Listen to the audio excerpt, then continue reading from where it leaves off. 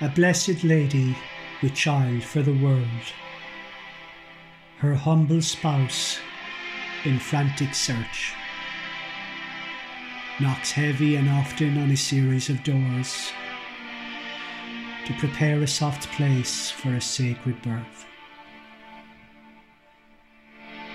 Not tonight, no reply, or no room at the inn, and so he found shelter amidst beast and fowl, from stable to nursery as the night it grew dim, except for a star its beam strong like a bow. 5 by score and again plus 1 score, to pay homage to the child who died on the cross. Today an old woman approaches a church door, this time seeking rescue to gather her thoughts.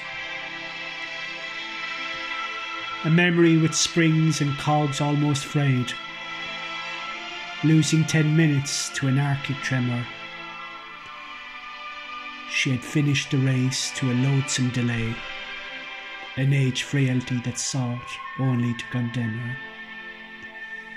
A pandemic, they were told, had settled over the land, by diktat 2.5 again, only permitted entry to the Holy Mass, and so was heard repeated, there was no room at the inn.